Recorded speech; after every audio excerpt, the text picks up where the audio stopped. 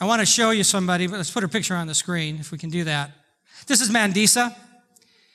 Mandisa is a singer. She's a follower of Jesus, and she just loves to sing about her relationship with God. And I want to show you this morning her latest music video.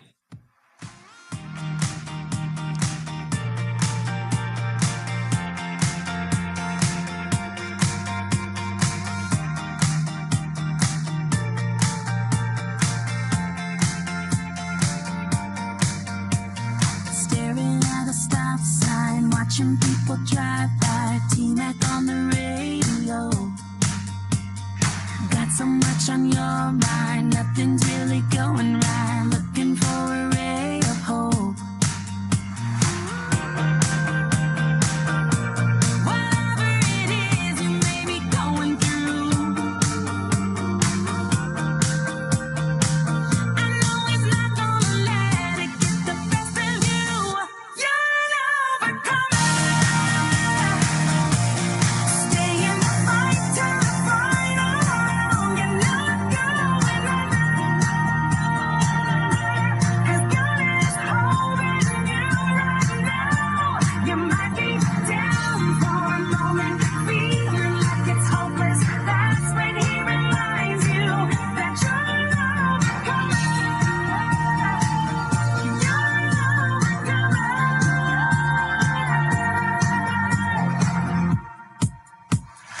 Everybody's been down, hit the bottom, hit the ground. Ooh, you're not alone. Just take a breath, don't forget, hang on to his promises. He wants you to know you're an overcomer. Stay in the fight till the final round. You're not going alone, 'cause God is holding you right now. You might be down for a moment, feeling like it's hopeless. That's when he reminds you that you're an overcomer. You're an overcomer. The same and the greater and the one who overcame death, he's living inside you. So just hold tight, fix your eyes on the one who holds your life. There's nothing he can't do. He's telling you.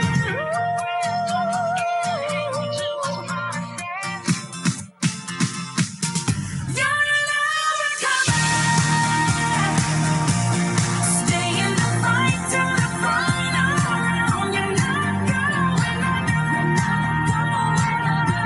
'Cause God is holding you right now. You might be down for a moment, feeling like it's hopeless. That's when he reminds you that you're an overcomer. You're an overcomer.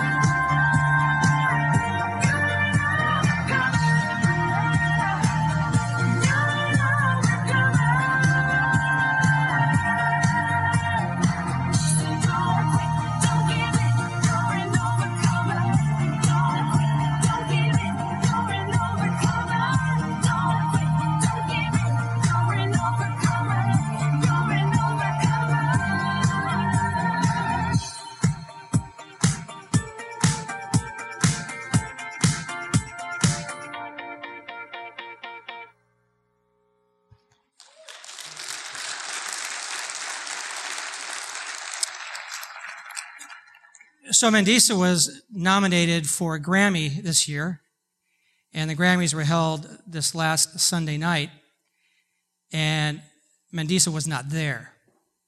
On Monday, she blogged this. At 4 p.m. yesterday, I was not glammed up in a fancy gown, sitting in my seat at the Grammy Award pre-telecast, listening to the man reading the nominee list for Best Gospel Contemporary Christian Music Performance, Best CCM Song, and Best CCM Album. I was rocking some purple sweats, sitting in front of my computer, watching a live stream online. If you saw the video I posted yesterday, you heard my utter shock and immediate flood of tears, not to mention my phone blowing up when Overcomer was read as CCM Song and Album of the Year. I could not believe it. And I'm thinking, girl, why weren't you there? Why weren't you? Her action actually echoes the thoughts of the first century apostle Paul when he wrote these words to his friends in Philippi. That area is now known today as Macedonia. And here's what he wrote in Philippians 3, verse 7. I once thought these things were valuable, but now I consider them worthless because of what Christ has done. Yes, everything else is worthless when compared with the infinite value of knowing Christ Jesus my Lord. For his sake I have discarded everything else, counting it all as garbage, so that I could gain Christ and then become one with him. I don't mean to say that I've already achieved these things or that I've already reached perfection. But I press on to possess the perfection for which Christ Jesus first possessed me. No, dear brothers and sisters, I have not achieved it, but I focus on this one thing, forgetting the past and looking forward to what lies ahead. I press on to reach the end of the race and receive the heavenly prize for which God, through Christ Jesus, is calling us. Several months ago, I confessed to Pam that sometimes when she is already asleep, I walk into the room, I just stare at her. I stalk my wife. And what's going on at that moment is this. After 38 years of marriage, I still get these butterflies. I just get this excitement inside my chest. And my thoughts are these. I just can't believe this girl first loved me and still loves me after all these years, because I just can't figure out why she'd want to do that. And that I get to do life with her. So my life decisions for these last 38 years have been based upon this. How do I keep treasuring this gift given to me? Because I never want to lose it.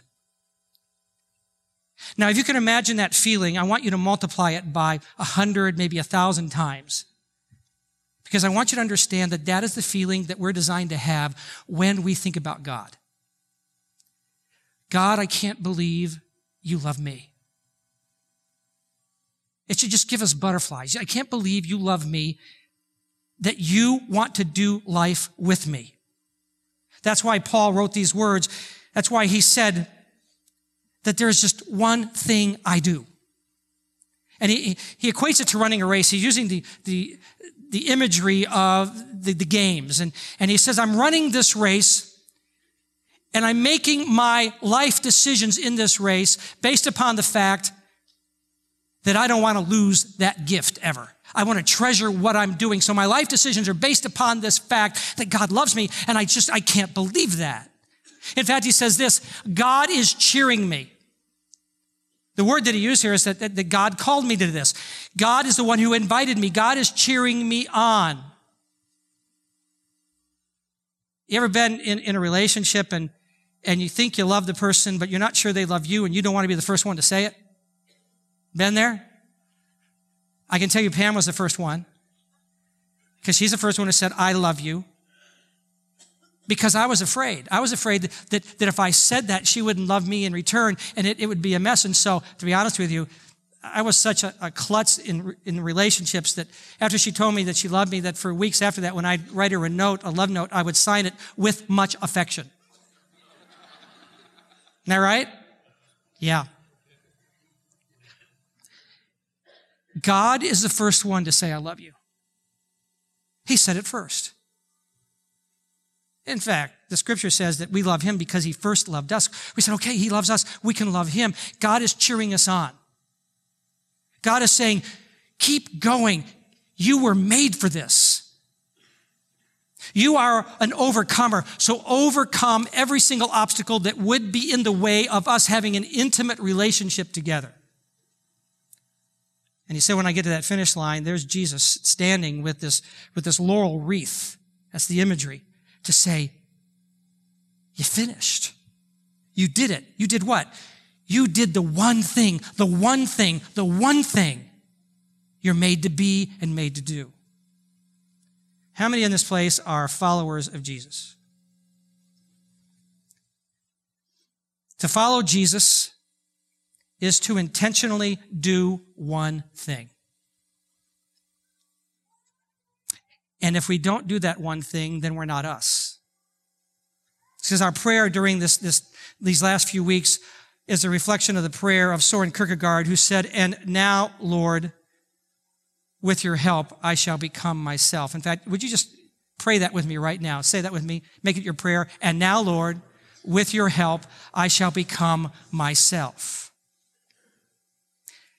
What am I admitting when I pray that? I'm admitting this, that we are created to be one thing, just one thing, God's perfect lover. You say, "But I'm just not perfect." Okay, let me help you understand. When Paul uses that word perfect, it does not mean without fault. It means this. This is a piano.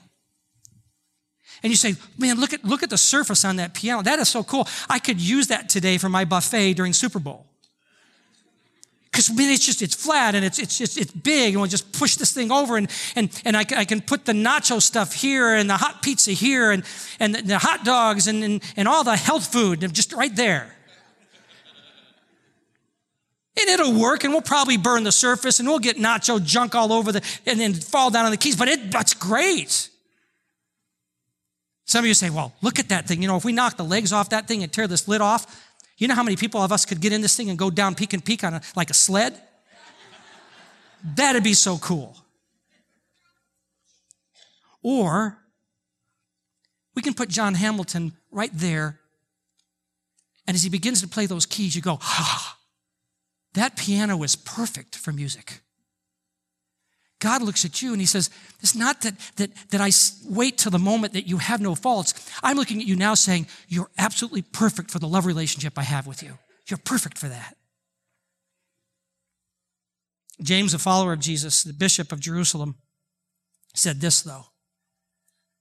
You can't be a lover of God. You can't be God's lover and the world's lover, the culture's lover. You can't do that. And we want to. We so desperately want to, because we live a life of multiplicity. We want all the benefits of everything. We want this and this. We live in a world of a whole lot of options, and we want all those options. I mean, that's why if you go to Starbucks today, you can choose from 87,000 possibilities. And some of you have had them all. 87,000. Because we want our options. Ladies, if you go home today and you have to empty your purse and only have one thing, would that freak you out? Guys, if you were told you have to go into the shop and you can only have one tool, would that bother you? Because we want our options. St. Augustine made it pretty clear that we wrestle with this, because this was his prayer. Lord, give me chastity, purity. And then he said, but not yet. God, give me purity, but also let me still have sensuality, because I'd like to have both right now, because I'm not ready to just choose one thing. Lord, help me love my neighbor, but please allow me to hate them when necessary. Lord, I want to be generous. Help me to be generous, but I still want all that stuff. To be single-focused demands intentionality.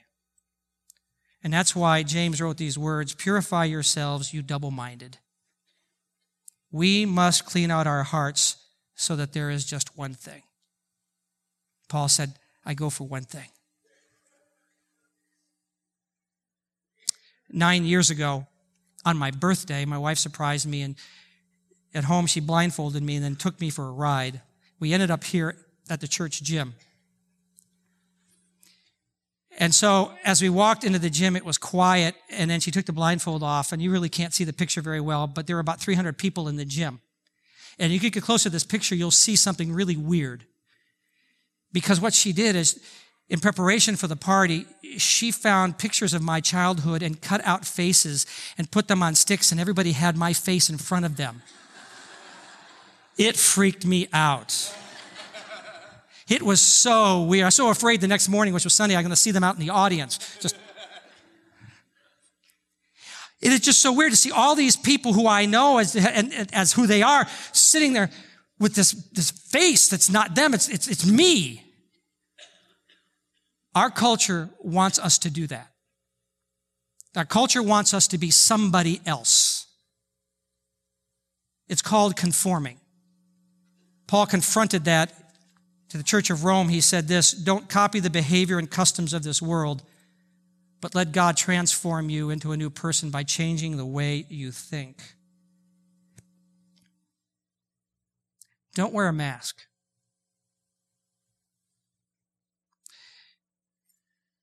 Jeff Newber, don't wear a mask. Don't wear a mask of the culture. Scotty, don't wear a mask of the society around you. Lucy, don't wear a religious mask. Don't show up here on Sunday morning saying, this is what people are supposed to look like. He said, I want you to have genuineness. I want you to have authenticity. I want you to come before me without any mask saying, here's my religious mask, here's what I do. I go to mass, I go to Wednesday night service, I do these, I give an offering. No, get that stuff down. I just want to know who you are. Who are you? Because then I can transform you. It comes from two words, meta and morpho, where we get the word what? Metamorphosis. Meta means to connect.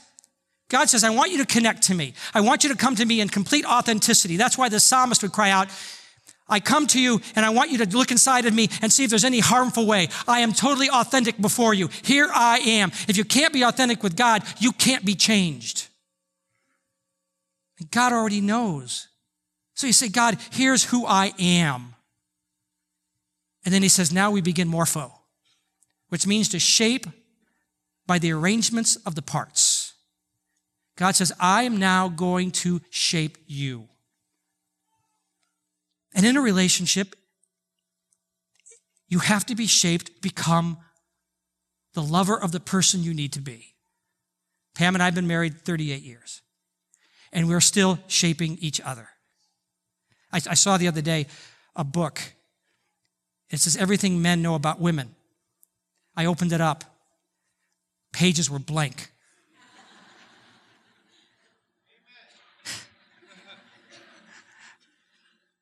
So my mom left last Tuesday. She came up to visit with us she was here for a month and a couple of days, and Pam can tell you the exact hours. And it was actually great to have my mom here. She came to be with us after my father had died, and it was just good to have her here. And so last week, or the week before she left, as she was getting ready to leave, because she's been here for a month, and she and Pam have been spending a lot of time together, my mom needed an extra suitcase to go home. So I went out into the garage, and our garage has 2 cars in it, and all our storage is in the garage, so we don't have a lot of room, so everything is pieced in there precisely the way it needs to be to get everything in there. And so the suitcase is way down below, so I have to rearrange everything, and I don't want to move the cars out, and so I'm stepping over planters and around stuff, and things are falling, and stuff's falling off the top onto my car, and finally I go, oh! And I walk in with a suitcase, and Pam said, well, what was that? I said, oh, and I said, stuff's falling. And she looked at me and she said, if we take our time, we don't get frustrated.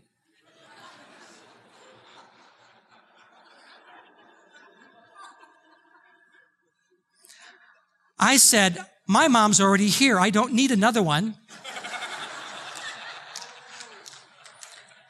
Do you know what that was besides war? That was shaping. I don't need you to be my mother. I don't need you to be frustrated. How do we deal with that? Let's walk that through. It's being shaped. God said, no, look, I'm going to work with you so that I can shape you. You say, okay, God, shape me. Now, here's our problem. Our problem is because we are such an instantaneous society, we want it done now. Shape us now. So we want to do remember Star Trek? Spock? The mind meld. We want a mind meld. I will just transfer to you the stuff you need to know. God mind meld me, and so we try to do that in the spiritual realm. I'll go to a Hillsong concert, and God, you just change me and shape me. I'll go see Pastor Jason and say, give me a prophetic word, and he will just blow my mind.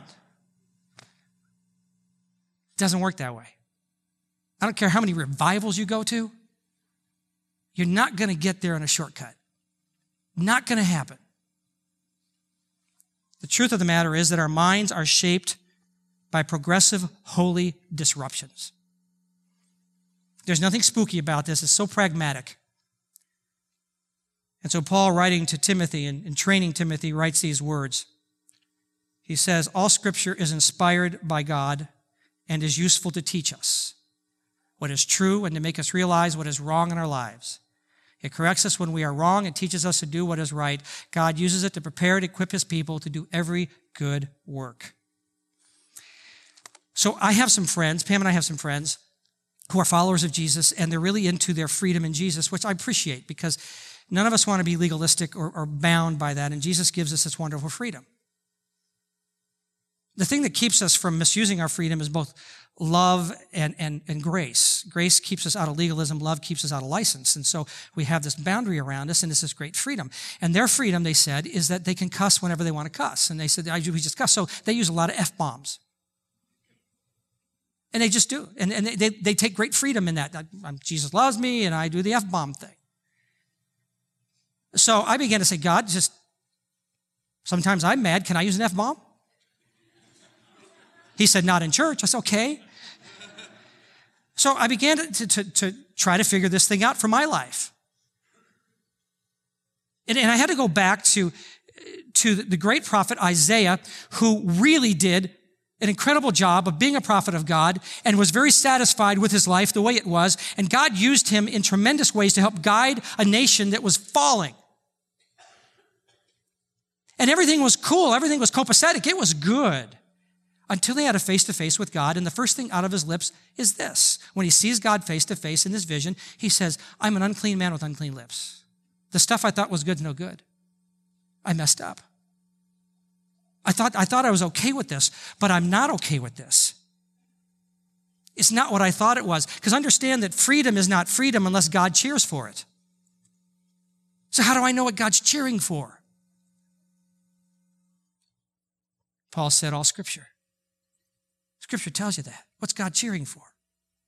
You say, you mean just read the Bible and that's it? No, understand that God's word without God is just a word. So you just can't read it and go, oh, well, it's kind of stale and they kill people. And no, you got to connect to God when you read this thing. It's Him. It's not just a sterile text message from God. This is FaceTime. This is Skyping with God. Say, God, I'm seeing you right here, right now. Talk to me about this. Because in that moment, you understand if God's booing for what you're doing or He's cheering. You'll understand that.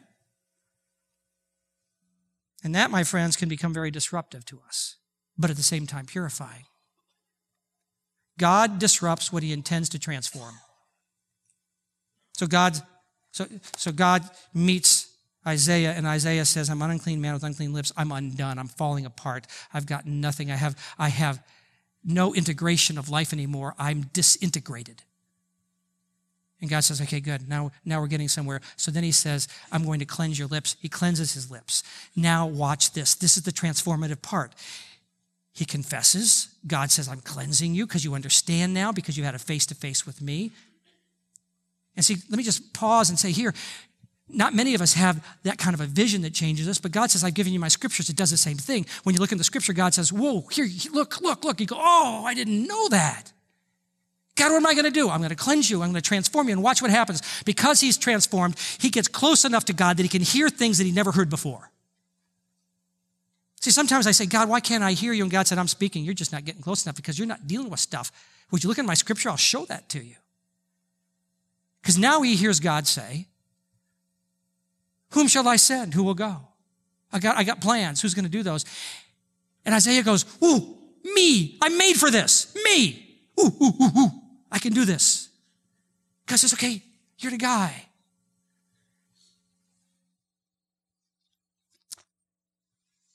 Don't be conformed to this world, but be transformed by the renewing of your mind. And then Paul says this, then you will learn to know God's will for you, which is good and pleasing and perfect. Good means that which is beneficial to you and God and the people around you. That which is pleasing, which means God's cheering. Okay, this is good stuff. God's happy with this. And that which is perfect, that which you are designed to be and to do.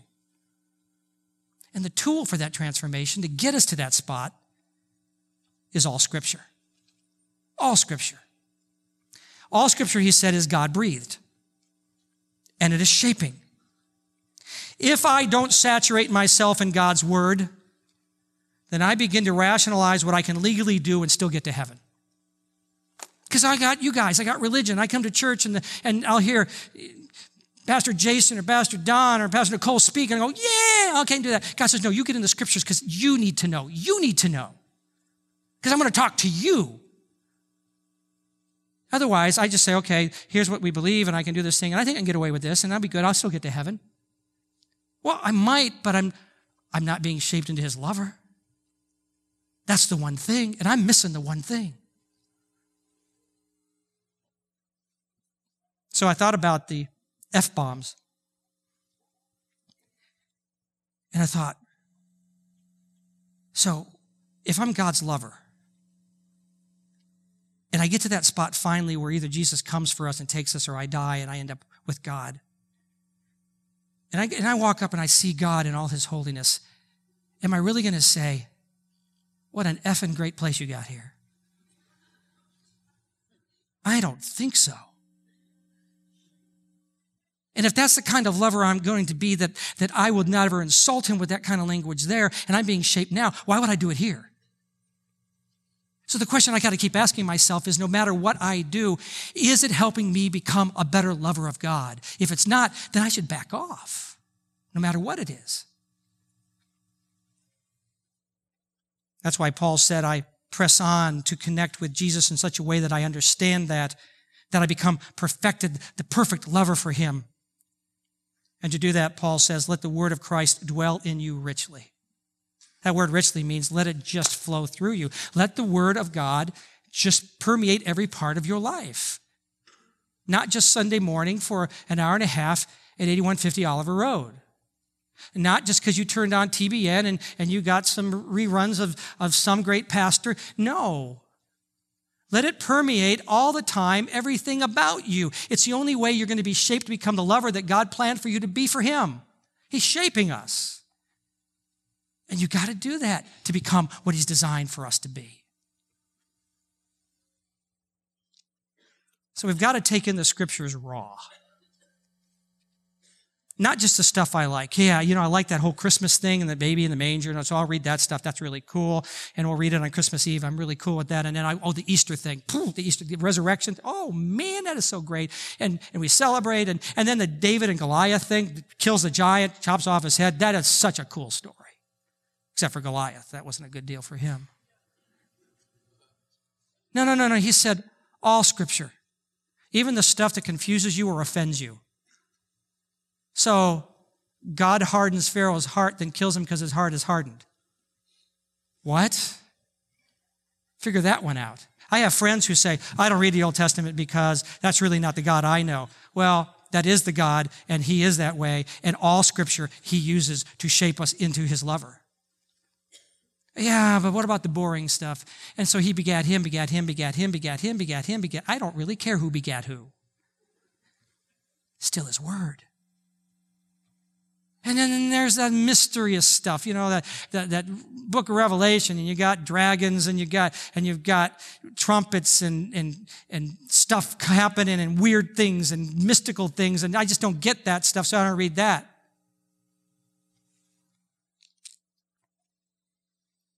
I love the words of John Ortberg, who said, I propose we practice the holy habit of reading the Holy Bible whole. If this stuff gets in you, down in your guts, it's going to shape you in ways beyond your asking or imagination. We don't probe and hair split and dissect the Bible. It does that to us. It's what the author of Hebrews said. He said, for the word of God is alive and powerful. It is sharper than the sharpest two-edged sword, cutting between soul and spirit, between joint and marrow. It exposes our innermost thoughts and desires. See, it's amazing to me how without exposure to God's word, I can think or act, be away, have an attitude, and think it's okay when I realize later it's not. Check out this picture. I hate it when I think I'm buying organic vegetables, but when I get home, I discover they're just regular donuts. Not even close. I have found that when I don't read the scriptures, when I finally do, I realize I wasn't even close. I thought this was okay.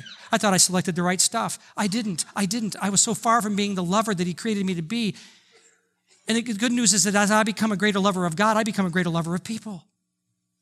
But unless I'm taking those scriptures and letting it do that inside of me, I begin to make choices that are not correct. Without being immersed into God's word, I will be seduced by this culture. I promise you I will. I will conform. I will wear its mask. I will not be the lover God designed me to be. I will miss my reason for existence. And I will continually strive to fill a void in me with cultural promises that actually deplete my life, not give me life. I will only be transformed by the renewing of my mind if I'm really going to live out this one thing. So in your notes, I ask you to join with me in living this out.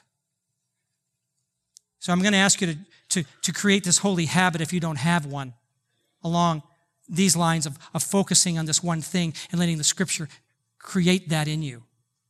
I'm asking you to do this, first of all. Set aside daily time to study and read the scripture. I'm going to invite you to use a good study Bible. If you don't know what to use, I use the English Standard Version, ESV, and it's a great study Bible because sometimes I read it and go, I don't get that, and look down, and, here's some notes, and it'll explain it to me.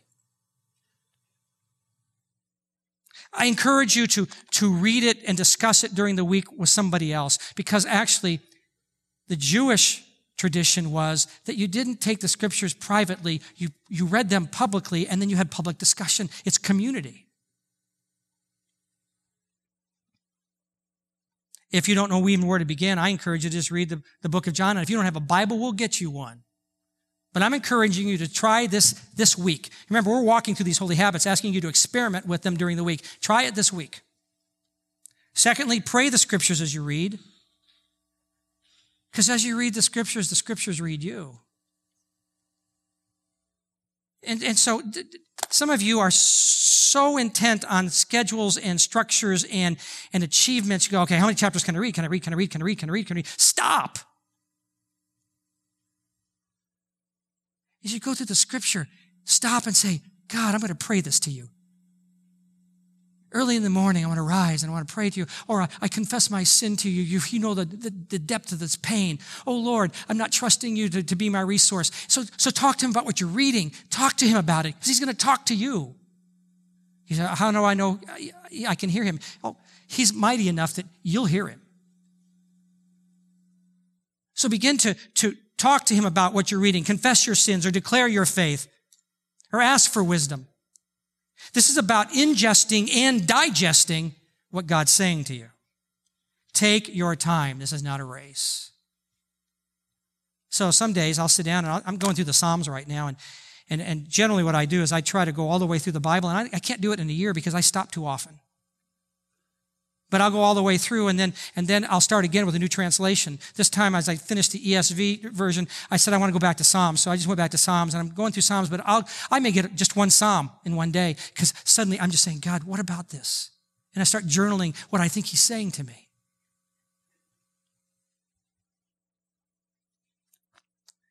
Thirdly, meditate on one thought or verse for the day. Think about it. Say, okay, God, this one thing I'm going to just think about today. As I process through the day, it's going to come back in my mind. I'm going to just think about how this works in me. You know, meditation really doesn't mean just a private thinking. It actually means to read the scripture out loud so all your senses grab hold of that thing. It's a slow process of sustained attention to God. Fourthly, let it not be a legalistic ritual, but a transformation into one thing. To be created into a lover of God. Make that your goal every time you read the scripture. I want to be the best lover to you, God, that I can be. Make that your one thing, always, always, always. You're not here just because it's religious. You're not here so that you can feel good. You're not here so you can sing and feel good. You are here to be shaped into a lover of God.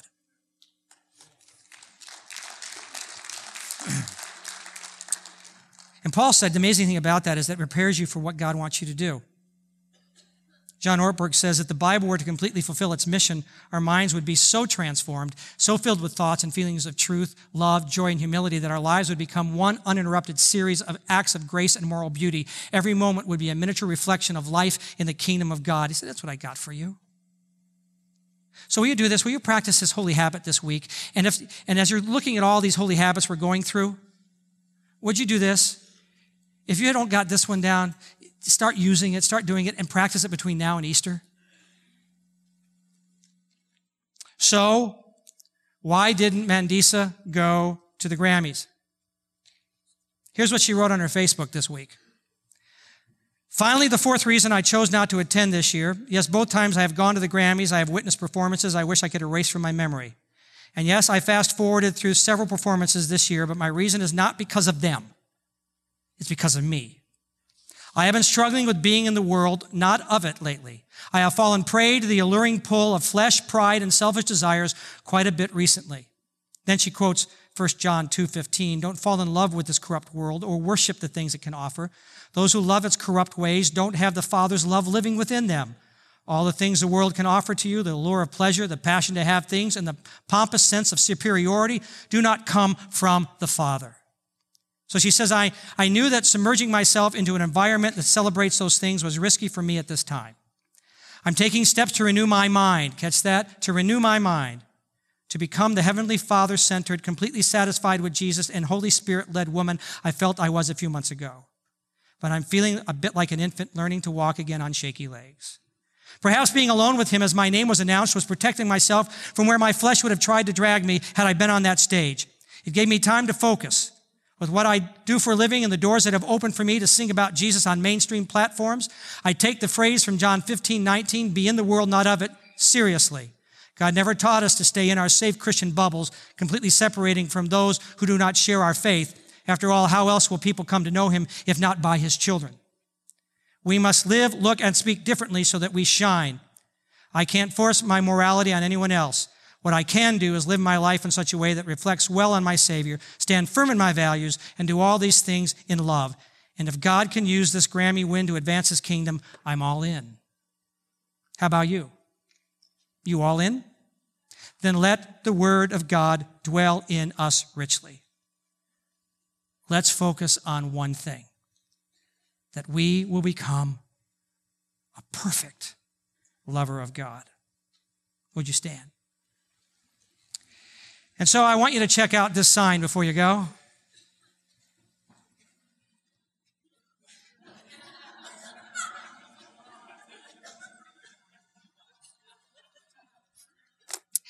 Prayer is powerful. Next week we talk about it. I want to see you here. Now, today as you go through these next hours, may you develop a hunger to know God better.